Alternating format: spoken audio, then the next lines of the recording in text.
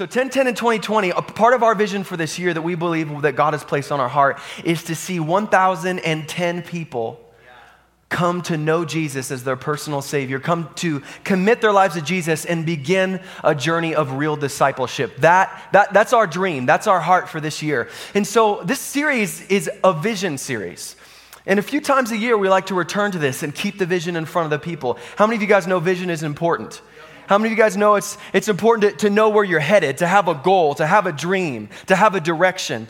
And so primarily the vision of Heart of the City Church is to be a people after God's own heart. And for us, that's twofold. It's kind of a double entendre. So to be a people after God's own heart in the sense that we are a people who are pursuing the heart of God, to know Him more, to draw close to Him, to find out what He is like, so that we can be like Him. And that really leads into the second part of it, is that we want to be a people after God's own heart in the sense that we are children who take after our Father, that we would learn to have a heart like God has for His people. Amen? We believe that that's expressed for us primarily in four ways. We want to help people know God. We want to help people... Okay, we're going to go a little bit stronger this time. I'm going to say them with you, okay? We're going to help people know God, find freedom, discover purpose, and make a difference. Better, yeah. So last week was a really cool thing. I wasn't able to be here. I was celebrating 6 years of marriage with my beautiful wife. This is my wife, Micaiah. And we took the weekend to just be together and celebrate. And honey, I just want to honor you. You're such an amazing partner, and you're my best friend, and I couldn't do what I do without what you do. Sorry, I'm not going to apologize. If you guys knew how dope my wife was, you wouldn't be like, why is he making a big deal out of her? Anyway, last week, my dad, J.O., he preached a message on, can you see it? Can you see the resemblance if you didn't know? It's mainly this, I guess, but... he preached a message, kind of a mix. He preached the last message of the Deathbed series and also simultaneously the first message of 1010 and 2020. It was his deathbed message, but it was also with the focus of knowing God, which is our first expression of being a people after God's own heart. Which means that this week, I'm probably going to talk to you guys about finding freedom. And for us, we believe that we primarily find freedom in the context of relationship that we find in a group atmosphere, a small group atmosphere. We believe, yes, we want to come into the house, we want to praise with the saints, but there's something about getting in a smaller context where we can get real and we can get close. Amen? Amen. Okay. Now we're going to go into it. This message is called The Sixth Love Language. You guys familiar with the 5 love languages? Yeah. You guys are really going to like the 6th one. We're going to jump into the Word. 3 primary passages for you tonight. Proverbs 27, Hebrews chapter 10, and James chapter 5. That's going to be where we spend most of our time, although I am going to reference a few other passages. Proverbs 27 is, just the book of Proverbs. It's a collection of wisdom literature that was mostly attributed to King Solomon. Are we familiar with King Solomon? King Solomon was the son of David, yes, and which made him the 3rd king of... Excellent, yes, the 3rd king of Israel. And so Proverbs, it's considered one of the 5 books of poetry or wisdom from the Old Testament. Okay, and so Proverbs it's kind of unique the way that it's built. It's broken into mainly lots of little short phrases. Rather than it being kind of in story form, there's a few parts of Proverbs that are kind of more story form. But mainly it's just like little nuggets, little gold nuggets of wisdom that God had put on Solomon's heart. And so I want to read from chapter 27. We're going to just read 3 verses because there's 3 verses. There's more than that, but there's 3 verses that focus on friction between people.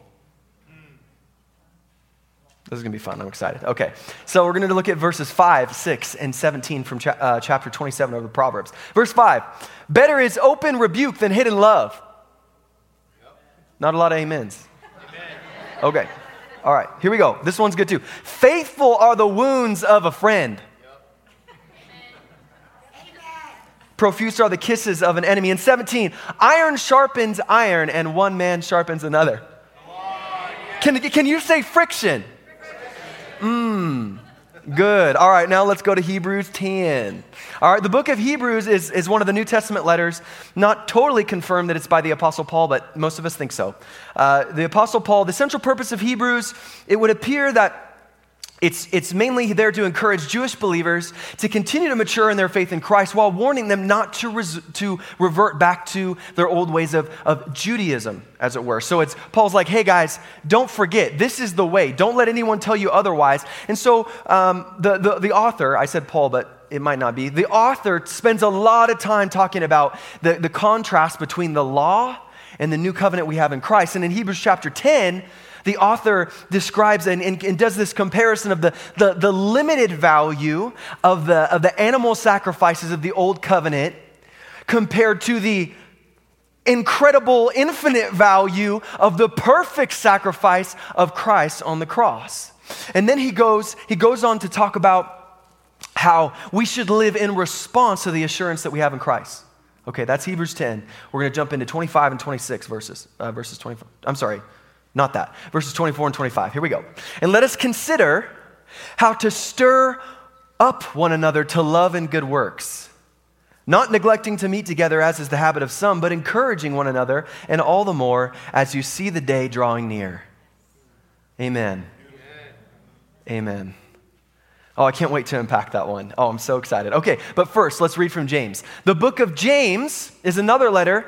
The book of James is kind of in a different classification. It's known as one of the general letters or general epistles of the Old Testament. The New Testament, my bad, of the New Testament. And the reason it's considered general or described that way is because it's not meant to be for a specific church or a specific city, but the way that James addresses it to the 12 tribes in the dispersion. So James is recognizing that the people of God are spread about, and this is being written as a general letter. And so you might be thinking, well, if it's James, okay, that must be James, the brother of John, one of the sons of thunder. But actually, it's most likely that this is James, the brother of Jesus, because by the time that the book of James was written, it's very likely, history would show that the son of thunder, the brother of John, that James was already dead. And so this is most likely James, the brother of Jesus, okay? In James chapter 5, this is the conclusion of the book of James. It's a pretty short book, only 5 chapters, but in it, James is giving some final warnings, some final encouragements and instructions. And we are only going to read the last sentence of the whole letter. And it's 2 verses 19 and 20 of James chapter 5. Here we go. My brothers, if anyone among you wanders from the truth and someone brings him back, let him know that whoever brings back a sinner from his wandering will save his soul from death and will cover a multitude of sins. Okay. There's quite a bit to digest there between Proverbs 27, Hebrews chapter 10, and James 5. So we're going to pray that God is going to bring it together. Amen. Father, we thank you for your word. We thank you that it is living and active and sharper than any two-edged sword, dividing even between soul and spirit, between joints and marrow. God, we thank you that you meet us with your word and that you transform us from the inside out. Lord, we pray that you would do that tonight among us, God, that you would change us, that you would mold us and shape us according to your will, and you would do it through the delivery of your word. God, I pray that every word that escapes my mouth that is not of you and it is not a good representation of your word, I pray that it would fall to the ground and be forgotten. But we pray that your word, your truth would take deep root inside of our hearts and that we would never be the same again. In Jesus' name, amen. All right. So a little over 4 years ago, some of you guys will remember, a lot of you won't. A lot of you I don't think were with us yet, but a little over 4 years ago, we were at the fairgrounds. How many of you guys remember Heart of the City Church at the fairgrounds? Oh, yeah.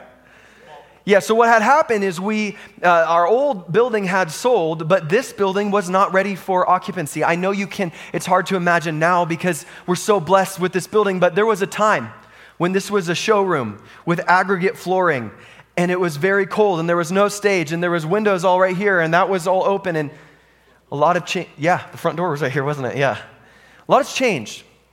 But during January and February, we were basically houseless, in a sense, because the old building had sold, but this building could not be occupied by people yet, and so we found ourselves at the fairgrounds for all of January and February of 2016, and we called it the Rally. As you might expect at the fairgrounds, there was not a lot of room for offices.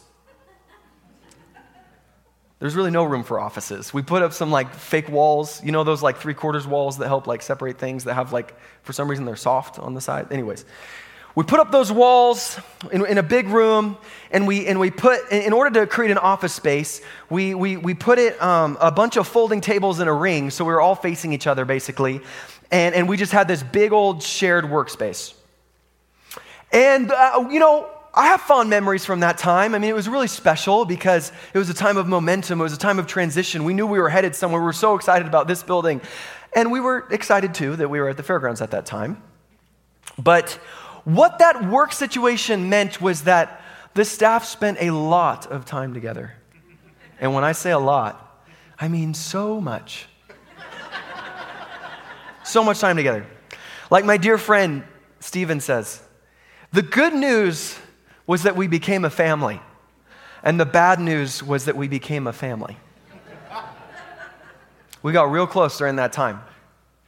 And I remember one day we were having a discussion around that big square thing of folding tables, and we were having a discussion about how we can strategize to get more volunteers involved in certain ministries.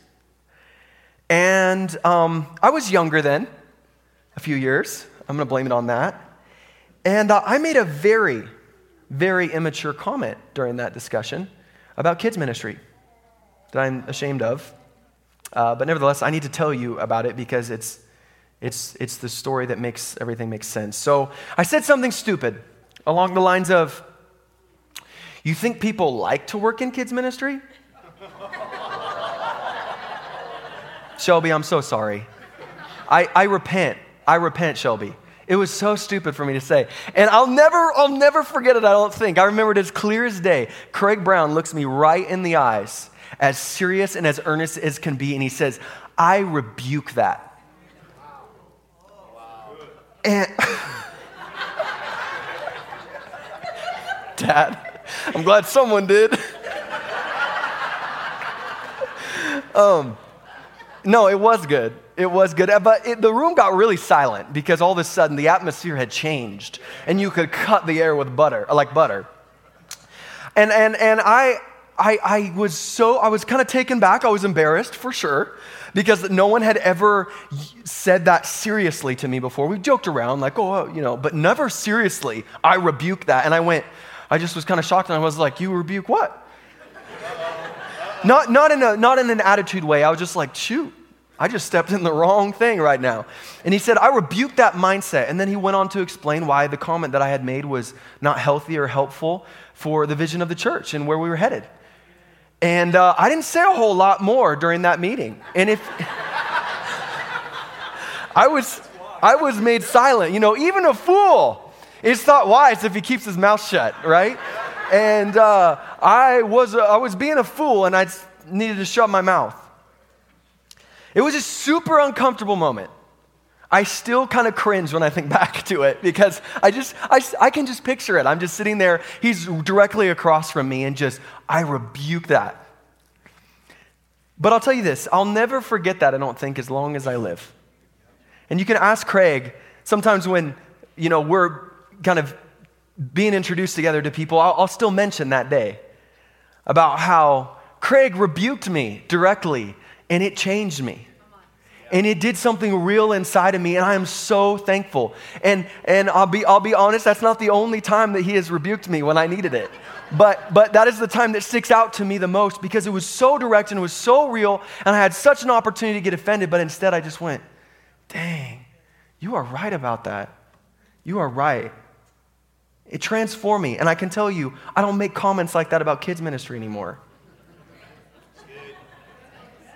And neither should you.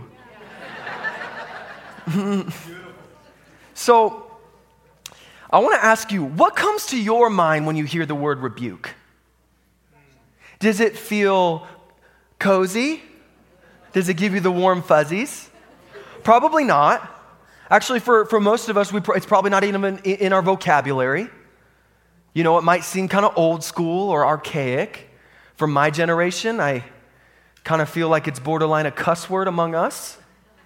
Not that it is, but we treat it as such. But I hate to be the bearer of inconvenient news. Actually, secretly, I love to be the bearer of inconvenient news. I don't hate it at all. I love it. I love when the scriptures call me out of convenience. It stings a little bit, but it transforms me. So anyway, I love to be the bearer of inconvenient news. That rebuke is all throughout scripture. And it is not only described as a part of a godly life, but it is explicitly commanded by both Jesus and Paul. Something we should learn to love, okay? So I want to talk a little bit about that word. In the Hebrew, the word is tekekah, which means rebuke, of course, but also correction, reproof, argument, punishment, or chastisement. Why am I telling you the Hebrew word? The Old Testament is primarily written in Hebrew. The New Testament is primarily written in Greek. We like to go back to the original languages because that was the language during the time of the inspiration of God speaking to the authors. Does everyone understand why it would be important to go back to the original languages? Yes. Sometimes I wonder in the United States if we know that the English is not a very old language. Wow. It hasn't been around forever and it's not the default one of the world. Wow. Anyways, we'll continue. I love English and I love America. Don't get me wrong. But there's a place for humility when it comes to having regard for the older things. In Greek, it is epitimao. That's hard. Which means to rebuke, to warn, to charge, to admonish, or to sternly tell. However you want to try to pad or soften it, rebuke by its nature is neither cozy nor comfortable. Just by nature. I would just ask you for a minute to picture what iron sharpening iron looks like. Right? Friction, yeah? If you know, who said sparks? I was just going to say, sparks, yeah. If you've ever sharpened something, you probably have experienced that there can be so much friction, so much heat at times that sparks can fly. Now, I want you to picture this. What if iron had a nervous system? Ouch, good. Probably wouldn't feel very good, would it? The answer is no. The answer is no. If iron had a nervous system and during the sharpening, it would not feel good at all. Sorry, I was wanting a little bit more from you there. And yet Solomon said that the wounds of a friend are faithful in comparison to the profuse kisses of an enemy. Now, the picture that this scripture puts in my mind is one of surgery.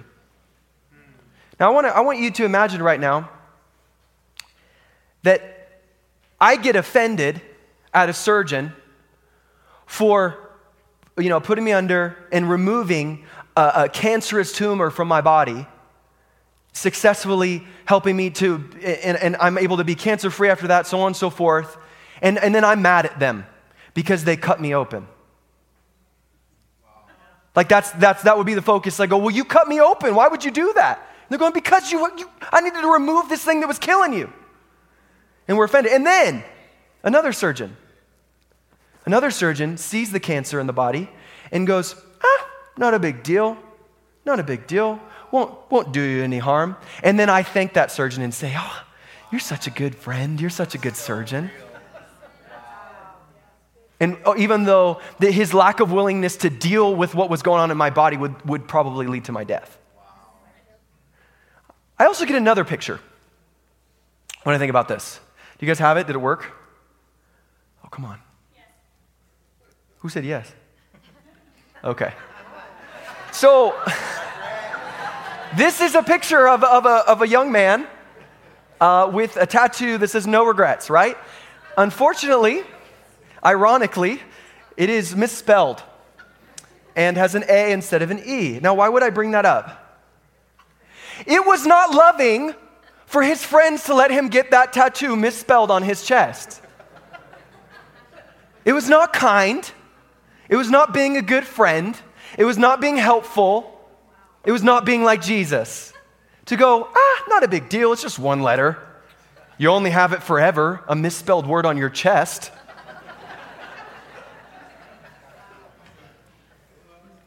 Now, all these situations are completely ridiculous, right? We're completely ridiculous notions. However, I see them play out in people's lives all the time. All the time.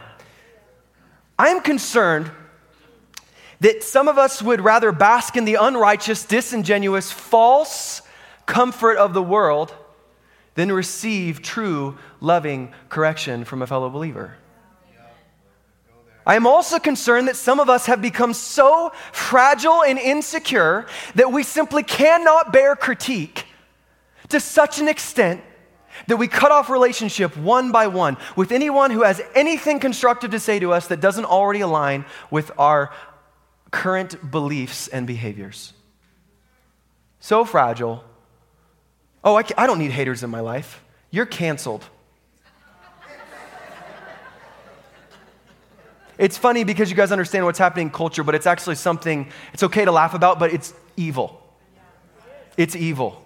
It is evil that we are so fragile that we cannot handle any critique whatsoever, so we just cut off relationship when someone disagrees with us. That's not just, oh, that's a bummer. No, it's evil. It's not of God. Sorry, was that a little bit too direct? No. I'm not sorry. Now, did you notice that Solomon says that open rebuke is actually better than hidden love? Whoa, but isn't love the greatest? No, it is. Let's continue. I would like to make the argument that Solomon is saying that open rebuke done in the right spirit with the right intention is love. And it's a better love than a love that is hidden and without action. Paul said, what is it? Paul says in Romans 12, let love be genuine, abhor what is evil, hold fast to what is good. I don't think it's a coincidence that those three phrases are said together. If you want to love well, there's a place for calling to attention things that are destructive in your friend's life. Beautiful. Then we look at Hebrews. This is the one I've been waiting for. Oh, I can't wait. We look at Hebrews, and we see the phrase, stir up one another to love and good works, which sounds nice, doesn't it? It's like, oh, you mean like stirring a milkshake, just getting everything nice and smooth and creamy and just, it's like that kind of stirring. No, absolutely not. Not even close. The Greek word for stir up there is paroxysmos. Don't know why all the words had to be so stinking difficult to pronounce tonight. I literally have to put the phonetic spelling on every one of these because I had no chance otherwise. I literally have Paroxysmos and little dashes in between all those to make sure that I say it correctly. I admit, I'm not a Greek scholar. It means, get this, stimulation, provocation, irritation, or angry dispute. Wow. Just a nice little stir up. Just stir it up. It's only used twice in the New Testament. Here in Hebrews chapter 10, but also in a place that you might remember in Acts chapter 15, where it is translated as a sharp disagreement. You may remember the sharp disagreement between Paul and Barnabas when they could not decide on whether to take John Mark with them on their ministry travels. Same Greek word, a sharp disagreement. So, in light of that, of the very contextual meaning of this word, we could read the Hebrews 10 passage as such. Sharply disagree with one another, or irritate each other, or provoke each other to love and good works. Has a little bit of a different vibe than just stir each other. I think stir is the softest version and softest translation you could possibly get out of that word. Which I get it. I know that we like to do that. Unfortunately, I believe that the church of 2020 has become all too tolerant of worldly behavior among believers and all too intolerant of righteous reproof. For whatever reason, it seems to me that we've made our relationship with God so personal and so individualized that no one is allowed to have any input, no one's allowed to speak into it. But that is not the pattern that we see in Scripture at all. Hebrews 10 continues on. It says, not neglecting to meet together, as is the habit of some, which the author is going, some people have decided that they could just, but I'm telling you otherwise. But encouraging one another, and all the more as you see the day drawing near. And my friends, compared to the day that Hebrews 10 was written, the day is drawing much nearer. I'm not saying when, but it's definitely nearer. A couple thousand years nearer.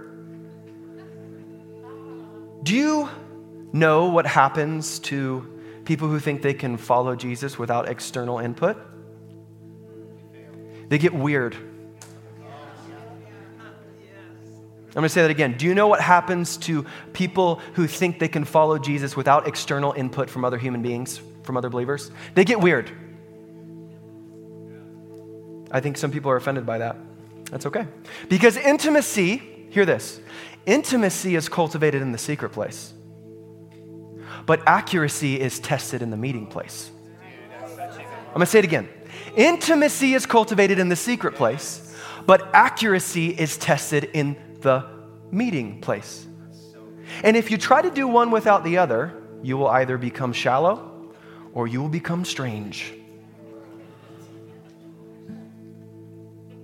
And I don't mean the good kind of strange, where you're like, well, I want to be strange. I want to be set apart and holy. I'm not talking about that strange. I'm talking about the kind of strange that abandons sound doctrine and wanders into heresy. Yep. If you don't know what heresy means, it means, oh. Isn't Aslan wonderful?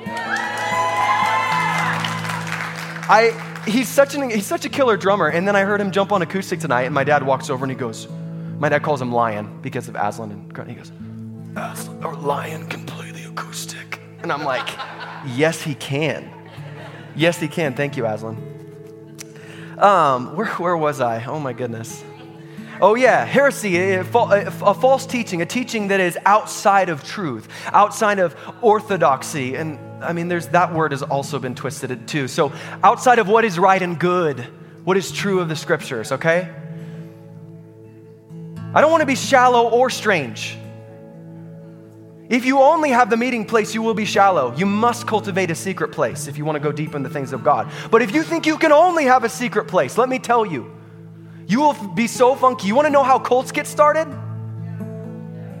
It's people wandering off and thinking, well, I have the perfect interpretation of Scripture.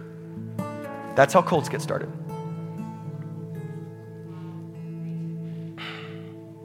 So, Seth, what about the passage about removing the log in your own eye before you take out the speck from your brother's eye? Oh, good. I'm so glad you brought up Matthew 7:5. One of the most misused scriptures in all of the New Testament. I am dumbfounded at how poorly this scripture is used in the church. I'm not saying Heart of the City Church. I'm just saying overall by Christians. Well, take the log. Okay. Oh my gosh. To interpret Jesus as saying, don't ever speak into your brother's life because you make mistakes too, is to grossly miss what Jesus is saying, and it's completely contradictory to his ministry and the ministry of the apostles. Sorry, not sorry. Notice his wording. First, take the log out of your own eye. Then you will see clearly to take the speck out of your brother's eye. I would submit to you that Jesus is actually saying, before you go and correct your brother, take a moment to examine your own heart and your own life so that you don't approach this completely wrong. Don't go and put your own garbage on your brother when you go and correct them. Don't go and bring your own baggage and throw it on someone. Really, that's something just between you and me. He is speaking to the proper order and the way of bringing correction, not doing this. This is, if I hear this again in the Western church, I'm going to blow my lid. Not telling people that we should all just wait for the Holy Spirit to individually correct every person without intervention from another human being. That is not biblical. That is a completely postmodern thought that goes, no, you never say anything to them, you just let the Holy Spirit convict them. The Holy Spirit is there to convict, absolutely, but do you know who God uses most of the time? You and me. Yes. That is how he has chosen to communicate, my friends. Yes. Through you and me. Yep. So don't sit back on that and go, well, the Holy Spirit will tell them when they're doing wrong. Yeah, through your mouth.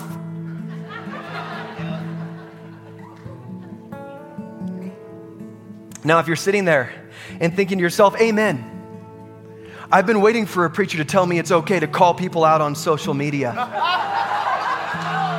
And I've been waiting for a preacher to tell me it's okay to slam people behind their backs when I don't agree with them. That's not what I'm saying. That's not what I'm saying. Although I have been guilty of both of those things at times, and I am learning, and I am a work in progress, and I am actively repenting from the way that I have mistreated rebuke.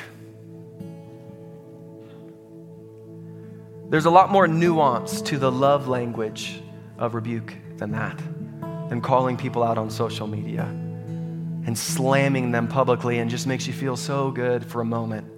But it's only a moment. It's like going to McDonald's.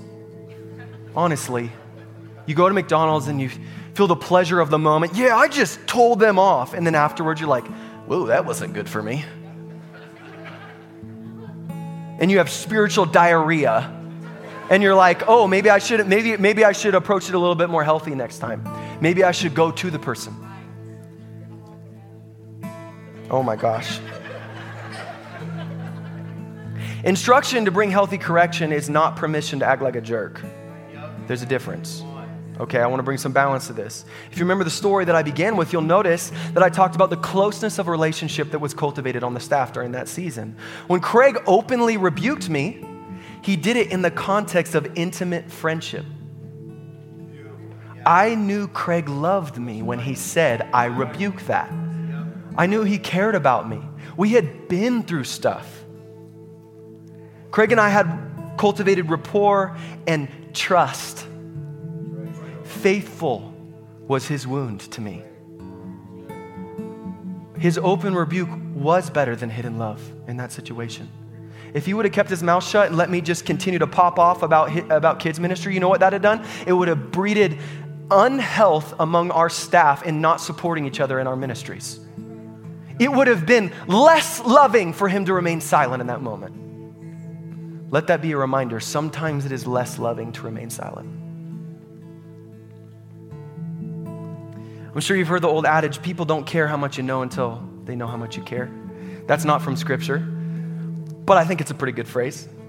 I think it aligns with Scripture pretty well. Now, is close friendship biblically required for rebuke? No, it's not. And I don't want to make it sound like I'm saying that. But I will say this. If someone does not feel cared for by you, it is very, very small chance that they're going to receive from you. And that's the point of rebuke from the beginning. Let me say that again. If someone does not feel cared for by you, it is very unlikely that they will receive rebuke from you, which is the point of rebuke in the first place. It's not for you to get on your high horse and tout about how you're right and they're wrong. It is to break down deception and strongholds and then to restore in love. So no, you don't need to be best friends with someone to rebuke them. But if you are not doing it from a place of love and they don't know you're doing it from a place of love, good luck. I don't believe in luck, and you guys hear me, it's a colloquial phrase. Godspeed to you. Because probably not a chance they're going to receive from you if they don't feel cared for by you. I'm just saying. Very small chance. We earn the ear of people when we give them our heart first. I'm going to say it again. We earn the ear of people when we give them our heart first. And that's why I'm preaching this message on City Group Launch Week. And you're like, isn't this about groups and finding freedom? Yes, it absolutely is. Like I said in the beginning, we believe that people find freedom primarily in the context of relationship in a small group atmosphere. At Heart of the City Church, we don't meet in small groups to put a check in a Christian cultural box. We meet in small groups because we believe that God has created humanity in such a way that we can live the life to the fullest if and only if we walk this journey being tightly knit together in deep connectedness with other believers. We were not meant to walk alone. We weren't. Now you can come here every weekend and you can slip in and you can slip out. That's a choice for you. You can come and you can sing to the Lord with us. You can hear the word preached with us. And we can encounter God together, and there will be much benefit from that. But if that's where it stops, and we don't ever get down to the nitty-gritty with each other and talk about the real stuff in a smaller context, we will miss out on a humongous part of God's plan for our lives. Do not be deceived into thinking that because your Sunday or Saturday attendance record is spotless, that you have had real relationship. Don't presume that.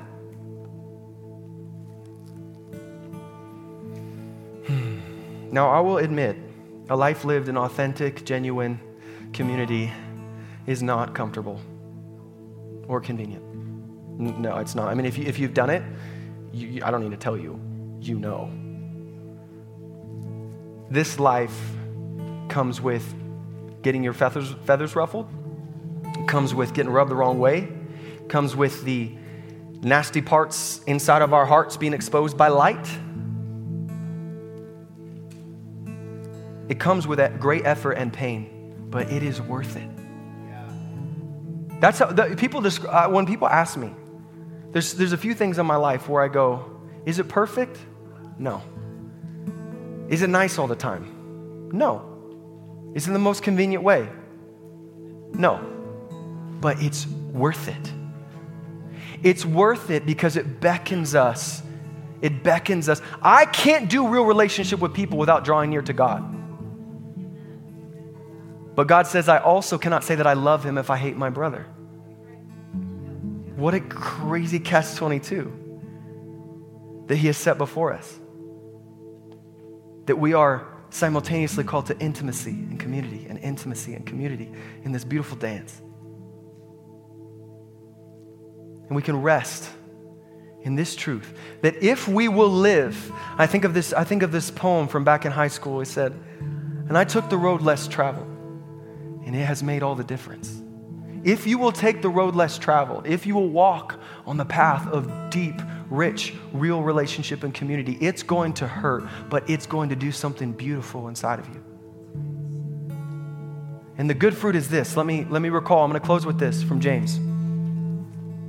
My brothers, this is the fruit of a life lived in that way. My brothers, if anyone among you wanders from the truth and someone brings him back, let him know that whoever brings back a sinner from his wandering will save his soul from death and will cover a multitude of sins.